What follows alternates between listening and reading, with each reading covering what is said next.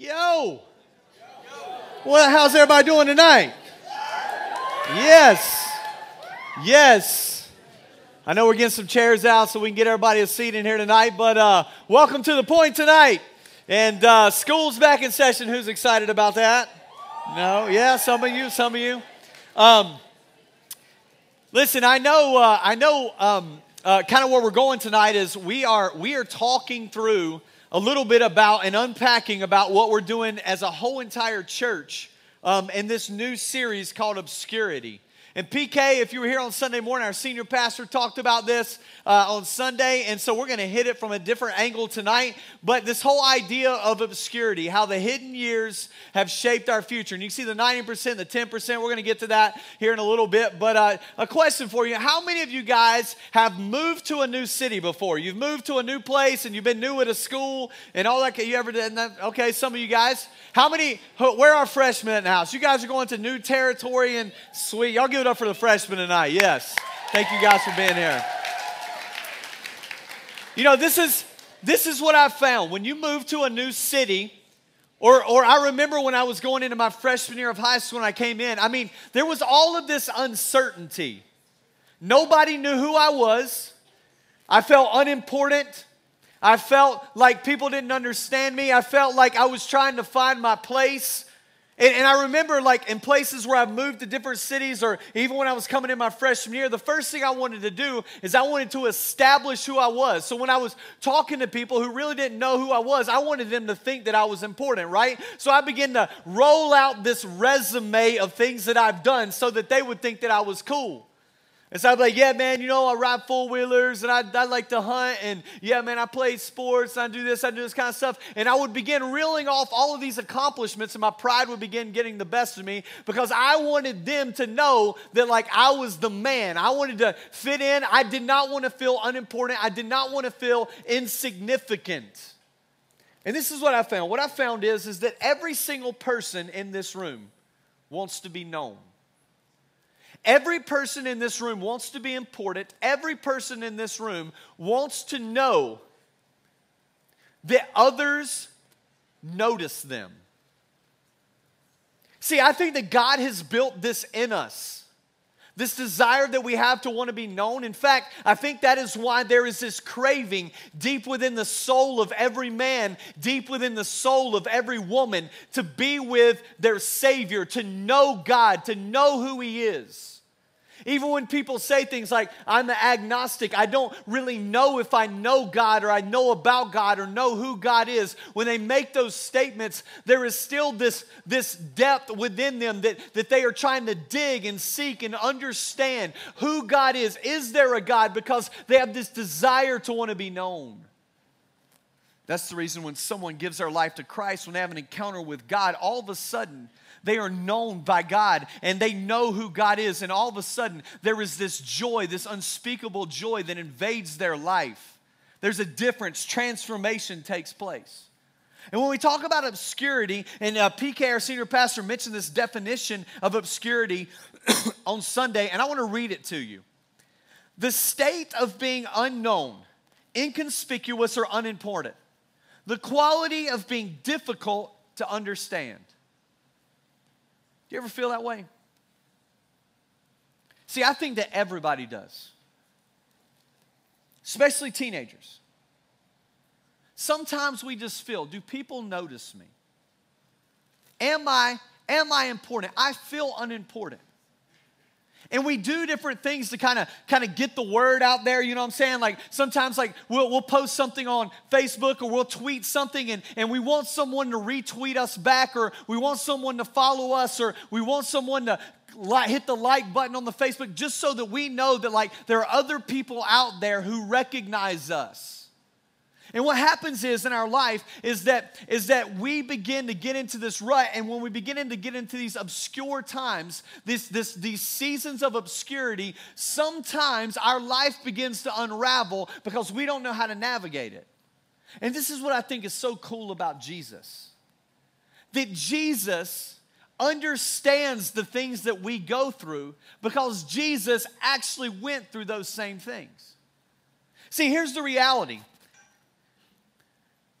Jesus spent 90% of his life in obscurity. 90% of his life was in obscurity. Only 10% of his life do we see him in the public eye. See, Jesus lived for 33 years, we know.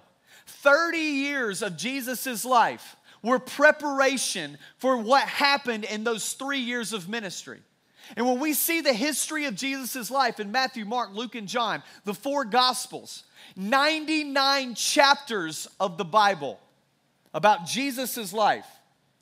Did you know that 95 of those 99 chapters are about the 10%, the 3 years of Jesus' public ministry? Only 4 of the 99 chapters in all of the Bible even talk about the 90% of Jesus' life. In other words, virtually the early years of Jesus are unknown. But I'm here to tell you, they were incredibly important. See, sometimes what we can think is that the unseen seasons of our life are unimportant. But just because we have unseen seasons of our life does not mean that we are unimportant, and does not mean that those seasons are not unimportant. In fact, what we see is that the things that God the Father formed in Jesus during these 30 years of his life gave root to the fruitfulness of the 10%, the 3 years of Jesus' ministry. You have to get that.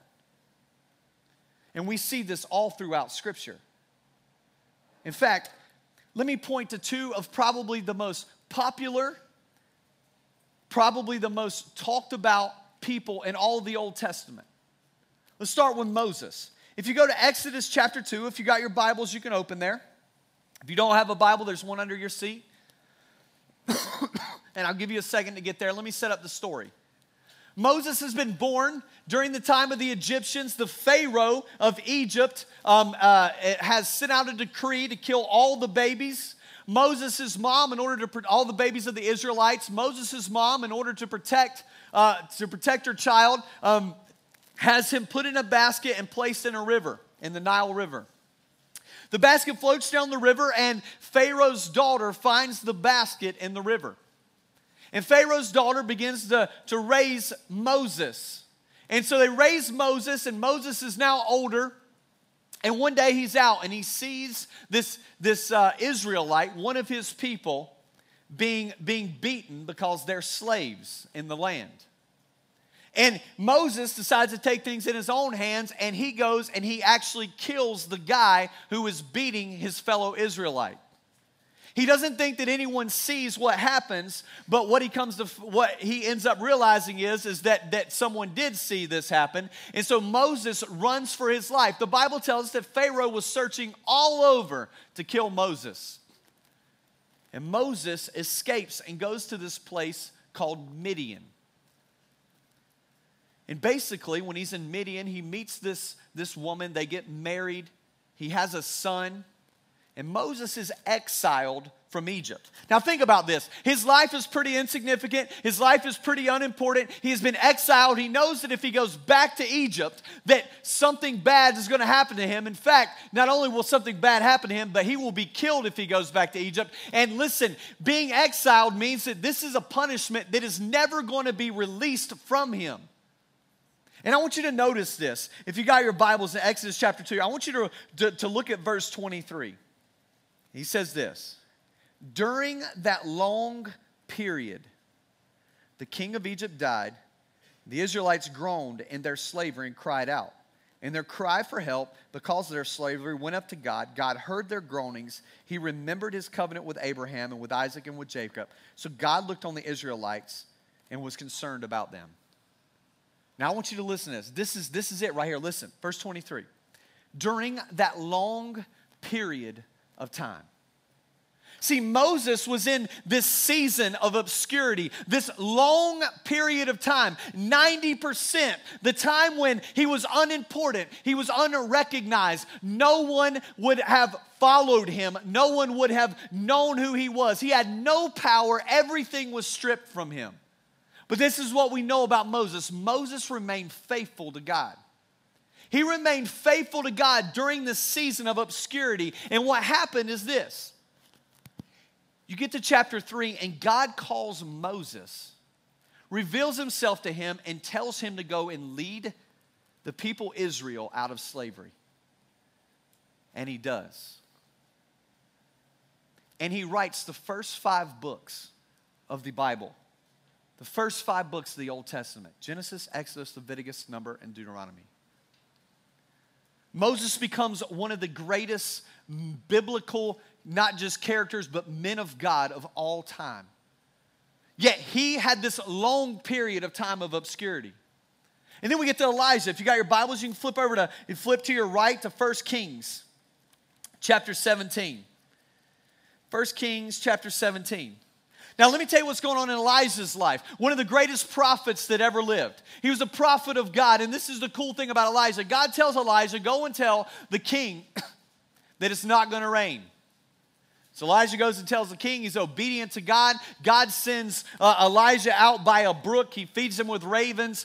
He's drinking from the brook. Eventually the brook dries up. God leads Elijah to go to this widow's house. She has no food. She is about to die herself. God ends up providing food for her and her child and for Elijah. And there's just this desperate situation. A famine is on the land. Many people are dying. There's no water. There's no food. Years have passed. I want you to notice what it says in 1 Kings chapter 18. After a long time. After a long time. See, Elijah was in this season of obscurity, this season of famine. It seemed like his life was unimportant. It seemed like that everything that he did just seemed to be spinning his wheel. That he did not know when the end of this was going to be. After a long time. Who knows what a long time is? Who knows how long this is? We're not specified here. And listen, this is what I know. Some of you guys are in seasons of your life right now and you don't know what the end is. You don't see an end in sight. You don't know when you're going to get past this thing. And you just think, man, am I really important? Is God really looking upon me? Does God really know the situations that I'm dealing with right now?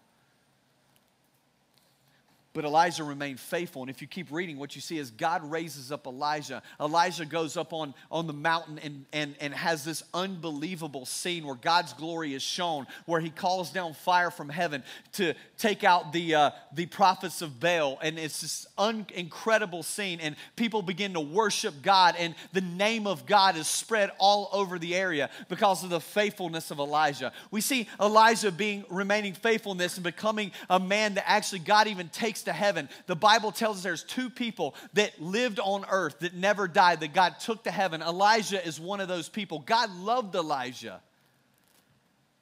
But Elijah had this season of obscurity. And this is what I know. What I know is that we all have seasons of obscurity. We all have seasons of obscurity. Jesus had it, Elijah had it, Moses had it, and listen, every man and every woman that God uses greatly in the Bible had massive seasons of obscurity. I think it's interesting because sometimes we say, hey man, you're a Christian, you're supposed to be like Jesus. But when we say be like Jesus, most of the time what we're talking about are these years. But maybe sometimes when we say be like Jesus is that it means to remain faithful even when you are in these years. Because, see, this is what I know. It is the most difficult to remain faithful to God when you are in the years of obscurity. And that's true. So, why are these seasons so hard for us? Why do we have a tough time winning the obscure seasons in our life? Well, I think that there's several reasons. Let me give them to you. The first one is this. The first one is that we compromise. It's difficult for us to be in these seasons because we compromise. Listen, I know how it is. When I was in 8th grade going into 9th grade, I was in high school. I wanted to fit in. I wanted people to know me. I did not want to be unimportant. I wanted to be important. I didn't want to be obscure. And I felt like that the way that I could do that so that people would notice me, the way that I could do that so people would look on me and think that I was important or think that I was cool is that I compromised. See, we live in a culture that would rather have 30 minutes of fame than 30 years of faithfulness. And I wanted fame. We all want fame. And so I began to compromise. I began to get in relationships with girls that I knew I shouldn't be in relationships with. I began to drink. I began to do drugs. I began to do these things because I thought that if I did these things, the people would think that I was cool, or that I would fit in, or that I would be noticed, that I wouldn't be unimportant. And what happens is that when we go through these seasons of obscurity, sometimes what we do is we compromise. That's why these seasons are so tough for us. We compromise because we don't want to be unnoticed. We want people to know who we are. We want to be important. And we think that if we do these things, that maybe we will be noticed. The second thing is this: we get impatient. These seasons are tough because we get impatient. Any impatient people in the house? Man, I'm impatient, you know what I'm saying? Like, dude, I go pulling up, like I go get groceries, when I go pulling up to the lines and I see the first line, I'm like, dang, that girl, I'm counting like how many items she's got in her little buggy cart thing. And I'm like, nah, it's too many. And I go to the next one. Because I'm impatient, I don't want to wait. I hate traffic. Anybody hate traffic? Can't stand it. In fact, I was actually listening to the radio this morning, and they were actually saying that traffic takes years off of your life because of the stress that actually comes through having traffic. So, man, I just think we need to figure some things out so we don't have to be in traffic anymore, because I don't want to die early. I'm an impatient person. Anybody ever been on a road trip before? Any road trips in here? Who likes road trip? Who's a big road trip fan? Yeah, man, I love some road trip. See, when I was growing up, my family was poor. And so that's all we did was road trips. I never got on a plane until I was a senior in college. Never even been on a plane until I was a senior in college. My parents couldn't afford to fly us anywhere. And so my aunt, my dad's sister, lived 7 hours away. And I remember when I was a little kid, we would pile in my grandmother's van, 7 of us in a van on a 7-hour drive. And I got a little brother, he's beside me, and he's like touching me, and he's crossing that line. You know that invisible line that's there that your brother is not supposed to cross, you know what I'm saying? And he would cross that line, I'm slapping him, my mom's beating me, all this kind of stuff. I'm crying, it was crazy. And what would happen is we would get on these road trips, and we would start down the road, and I mean 7 people, luggage, we're all uncomfortable, and so back then, because I'm old, we had a CD player. I know you guys don't know what that is, but it's actually this round thing. You put a disc thing in. Yeah, and so I had this CD player, and I would listen to CDs in the car, but then I would listen to the CDs for a while, and then I would get tired of listening to music, so then we would play games in the car like I Spy or Punch Bug or Dodge what? Dodge this, boom, punch him in the face, all that kind of stuff, and so we would play all these games, but then we would get bored of playing these games because you can't play but so many games, and so then I'm like counting sheep. I take a little cat nap. I do all these little things, and then we're about 5 hours into the 7-hour journey, and I'm getting a little impatient. My butt's getting a little numb. My brother's annoying me.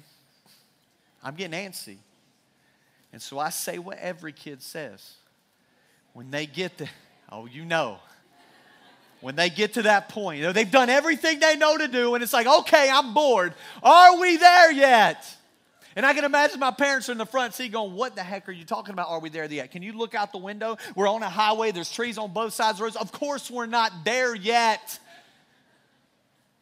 We got hours left in this journey. Of course we're not there yet. Now, I wasn't asking that question because I knew we were not there yet. I was asking that question because I was bored. I was antsy. I wanted to know when we were going to get there. I wanted to know when the destination was going to come. And I was impatient. Man, we do the same thing in life. Like when we're going through seasons of obscurity, sometimes we say to God, hey, God, are we there yet? God, I've done everything I know to do. And I'm bored. I'm in this season. Like God, when are we going to be there? Like, where is the destination at? God, my butt's not numb, but my life feels kind of numb right now. You know what I'm talking about when your life gets numb? Where you don't feel like you can feel anything? And so when you come to church, you just don't feel it. Like things just get numb. You're in that season of obscurity. And the numbness sets in and you get antsy. And I think the reason that these seasons are hard is because we're impatient. Yet one of the fruits of the Spirit, the Bible tells us, are love, joy, peace. Listen, patience. Patience. God is saying, hey, listen, hang in there. Remain faithful, because if you remain faithful in this season of obscurity, you have no idea what I have for you at that destination. See, maybe sometimes it's not just about the destination. Maybe sometimes it's about the journey as well.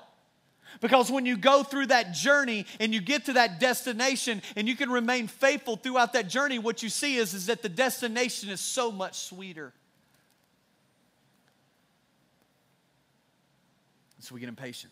The third thing that we do, and what makes this difficult is that we live in a world that celebrates the highlight reel. We live in a world that celebrates the highlight reel. Like, you know what I'm saying? Like when you turn on SportsCenter, you see the top 10 or the not top 10, right? Anybody got DVR in the house? Greatest invention ever. You know what I'm saying? It's the highlights, man. I fast forward through all the commercials. I don't want to watch the commercials. I don't have time for that. Like everything is a highlight reel. And listen, this is why I think that we live in the most wealthy, blessed country in the world. Yet we lead the world in depression, and we lead the world in medicated people. It's because we think that every day should be a highlight reel. Every moment, every second, everything that we do should be a highlight reel. And we have to caution ourselves here, because the reality is that in Jesus' life, about 10% of his life was a highlight reel. And so we begin to get depressed when we're in seasons of obscurity. Instead of remaining faithful, we begin to slip off, and we begin to kind of get frustrated, and we begin to get depressed. Because our life doesn't seem like a highlight reel. We see other people's lives around us, and we say, hey man, like all this stuff is going good for them. All these things are happening for them. But I bet if you had a conversation with them, they probably think the same for you. See, we look at other people and we think that their life is a highlight reel, when in reality, maybe they're faking it just like we are. In fact, if you skip the fourth one, or if you go to the next one, is that we feel like we need to fake it. The reason it's hard is that we feel like we need to fake it, right? Because what happens is that when we think that our life needs to be a highlight reel, then we need to let other people think that our life is a highlight reel, so that they can think that we're significant, and so that we can think that we are significant. And again, social media is how we do this. And so we post pictures of ourselves, we Instagram it, we build a little album or whatever of all these adventures that we do, because we want people to think that we're adventurous. We want people to think that our life is awesome and cool, that they want to hang out with us because our life is a highlight reel. But let's just be honest for a minute. Life is not always a highlight reel. I love it, man. Sometimes I talk to Christians all the time, and I go to them, and I know they're going through difficult things in their life. And I say, hey, man, dude, how you doing? Man, God is good. I know God is good. How are you doing? Because I know you're not doing good. I know you're struggling right now. I know you're in a season of obscurity. I know you're facing some trials right now. And it's okay. We feel like sometimes like I have to like tell everybody that everything's okay. And I have to tell everybody that everything's going good in my life, because if I don't tell them that, they're going to think something's wrong with me. It is not spiritually mature to always put on a front and make everybody think that you're all right when you're not. It is spiritually mature to be honest with yourself and honest with the people around you and say, hey, you know what? I'm really struggling right now. This smile on my face is hiding a lot of pain behind it. I'd have really appreciated, as my brother or sister in Christ, that you would pray for me right now. See, we can't get honest with ourselves because we feel like we have to put on this persona and this facade that our life has to be a highlight reel. Let's just get honest. For some of us in this room, for most of us in this room, you are in a season of obscurity. If not, your entire high school years are seasons of obscurity. You feel like, what am I doing now that's really going to affect my marriage, my children, my occupation, etc. down the road? That is when it matters. That is when I'll be at my 10%. When I can be successful, when I can be this. Oh, no. Don't miss it. How you navigate this will have a major impact on what this looks like. And see, what happens sometimes, and the fifth thing is this, is that sometimes we think that we've done something wrong, or we think that God has abandoned us, or we think that God is distant from us because we're going through seasons of obscurity. Because we've bought into this lie that everything is supposed to be great and perfect and a highlight reel in our life if we love Jesus, and if we're following God, and if we're going to church, and if we're reading our Bible, and if we're raising our hands when we sing. And so, God, I don't understand. I'm doing everything right. I'm doing everything I'm supposed to do. And God, I feel like I'm still in this season of obscurity. God, I don't understand. What you need to realize is that you can do everything right and still be in a season of obscurity. Think about Jesus. Jesus was tempted in every way, the Bible tells us, yet without sin. Jesus did nothing wrong. Jesus lived his life holy and pleasing to God in every way. Yet 90% of his life was in obscurity. Just because you're going through seasons of obscurity does not mean that God is not there. And just because you're going through seasons of obscurity doesn't mean that you've done something wrong. And it doesn't mean that this isn't the season that God wants you in. Because what happens is that when we are in seasons of obscurity, God begins to develop, build, grow things in us to prepare us for what he's going to do in us and through us in those seasons of fruitfulness in the 10%. And I see it happen all the time. So, those are the things that make it tough. Let me give you guys a couple biblical truths and we'll close this thing out. The first biblical truth is this, that you need to know, is that God is in control. God knows exactly where you are. He knows exactly where he's taking you. And he knows what the destination is going to look like for you. He knows exactly where you're at in this journey. Even though the Bible tells us that it's a long time off. The Bible tells us that years have passed. Even though the Bible tells us God was not surprised by the time of obscurity that Moses had, that Elijah had, that Jesus had. Because God knows the destination. He knows the end zone. He knows what's there because God is in control. And God has this unbelievable plan for your life. And what he's saying to you is that, listen, I'm in control. Trust me. Be faithful in this season of obscurity. God has a perfect plan, and in his perfect time, that will produce great fruitfulness if you don't sabotage it. See, we can sabotage the 10%. Based on how we respond in the 90%. You see this all the time. See, students think, well, it's not a big deal. I'm young. Now's my time to sow my wild oats. Now's my time to live it up. Later on, I'll get that stuff right in my life. Later on, I'll worry about the things for God. Man, this is my high school years. This is my college years. This is my time to do my thing. This is my life. And what we do is we begin to say, this time right here is unimportant. This time right here doesn't matter. And we begin to sabotage this 10% because we make stupid decisions in the 90. Stupid decisions. I'm guilty. We're all guilty. The second one is this. God's in control. The second biblical truth is this. Before God uses someone publicly, he forms them in obscurity. See, from God's perspective, obscure seasons are sacred spaces. See, the secret to Jesus' strength, the secret to Moses' strength to lead Israel out of slavery, the secret to Elijah's strength to face the prophets of Baal were in how they navigated the 90% or the years of obscurity in their life.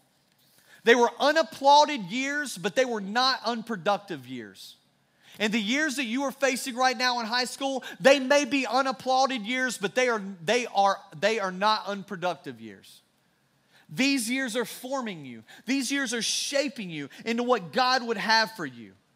See, what if the trials that you are facing in these obscure years are building character and building strength in you so that when you face the incredible things inside of the fruitful years, that you are able to rise above and rise to that level? I think that's the reason James says it this way. Consider it pure joy, my brothers and sisters, when you face trials of many kinds. What? Consider it joy when I face trials? What are you thinking? Because you know that the testing of your faith, obscure seasons, the testing of your faith, will produce perseverance. Let perseverance finish its work so that, listen, so that you may be mature and complete, not lacking anything. Consider it joy when you face trials and the testing of your faith. Because when you persevere through those things, when you remain faithful through the 90%, that you will be mature and complete, not lacking anything. Our senior pastor was talking about this on Sunday. And I cut a little section out, just a couple-minute little section of something that he was talking about in there to really highlight this idea that this time is forming you. And sometimes we don't see it. We don't recognize it. Sometimes we compromise. Sometimes we do these things in these seasons. And I wanted to show you a clip from it. One, because some of you may not know who our senior pastor is, and he is the freaking man. PK is the man. And I want to tell you, if you don't attend on Sunday morning here, and your family doesn't attend on Sunday morning here, man, you are missing out. So you need to be here on Sundays. But here's just something that PK shared on Sunday, and I wanted to share it with you, and then we'll close this thing out. I'll have to confess that in my early years, I had a disdain for obscurity. I remember called to ministry, and I went to university for my first year. And in order to get through the year, I had to have multiple jobs on campus and otherwise. And unfortunately, I got the job of janitor. And I remember when I was literally down on my knees in front of a urinal, and I'm cleaning, and I promise you, college guys, it's nasty. And as I'm cleaning the urinal, I'm getting so angry with God. And I'm finally... You called me to pastor, not be a janitor. What are you doing? I'm supposed to be learning how to lead people, not clean toilets. And I know God whispered something. I just couldn't make it out for about 20 years. But I think this was the crux of it. Kevin, you will make a better spiritual leader publicly as you become a better janitor in obscurity. Listen. In obscure seasons, God was forming future strength.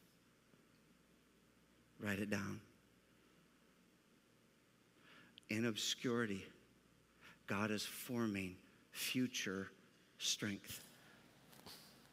See, you might be in a season where you feel like, even as a parent or in business or in a job transition or even in ministry or even at this church or even in some area of your life where like God has put you into an obscure place. Here's my question. What if you began to see it as a season for God to form future strength? You would live differently. I'm telling you, you would. Maybe that's true all the way down to college or high school or middle school. You know, we're going to parallel this series. Those areas of ministry are going to speak right to this same subject, tapping into the book Anonymous. We would encourage the read. Because when you're in those seasons, you can buy into the world's belief that these are such obscure seasons of your life that they don't really matter. So you can be irresponsible, dismissive, sow your wild oats, who cares? And then when you become an adult with real relationships, real responsibility, a real career, and real opportunity, then you're going to start taking things serious. Now you'll finally take responsibility serious. Now you'll finally take God serious. Now you're going to rise up in career. Now you're going to become disciplined. Not likely. Not likely. It's not a switch. It's a lifetime of what you build in. See, on game day, it reveals what you were doing in practice. So good. Yeah. What if what God was building in obscurity led to future strength? See, the last point I put in your notes there is faithfulness in the 90% will lead to fruitfulness in the 10%. Faithfulness in the 90% will lead to fruitfulness in the 10%. And this is what a formula that I've found. Faithfulness in the 90% plus the fruitfulness that God gives us in the 10% because we're faithful in the 90 leads to an indestructible life. Impenetrable. You are indestructible when you are faithful in the 90% and God gives you fruitfulness in the 10%. Let me tell you something. Jesus was indestructible. Moses was indestructible. Elijah was indestructible.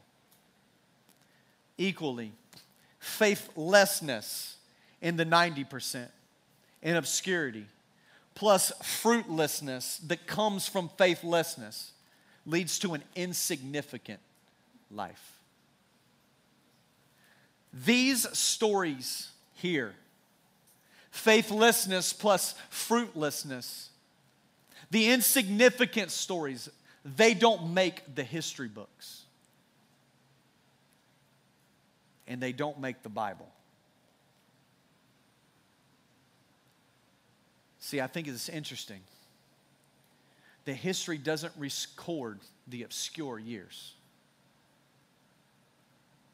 But it does record the fruitful years. And there is no fruitful years without faithfulness in the obscure years. And so I want to challenge you as you start out school this week that you're going to hit times of obscurity and you may be in them right now. That I want to tell you to remain faithful to God.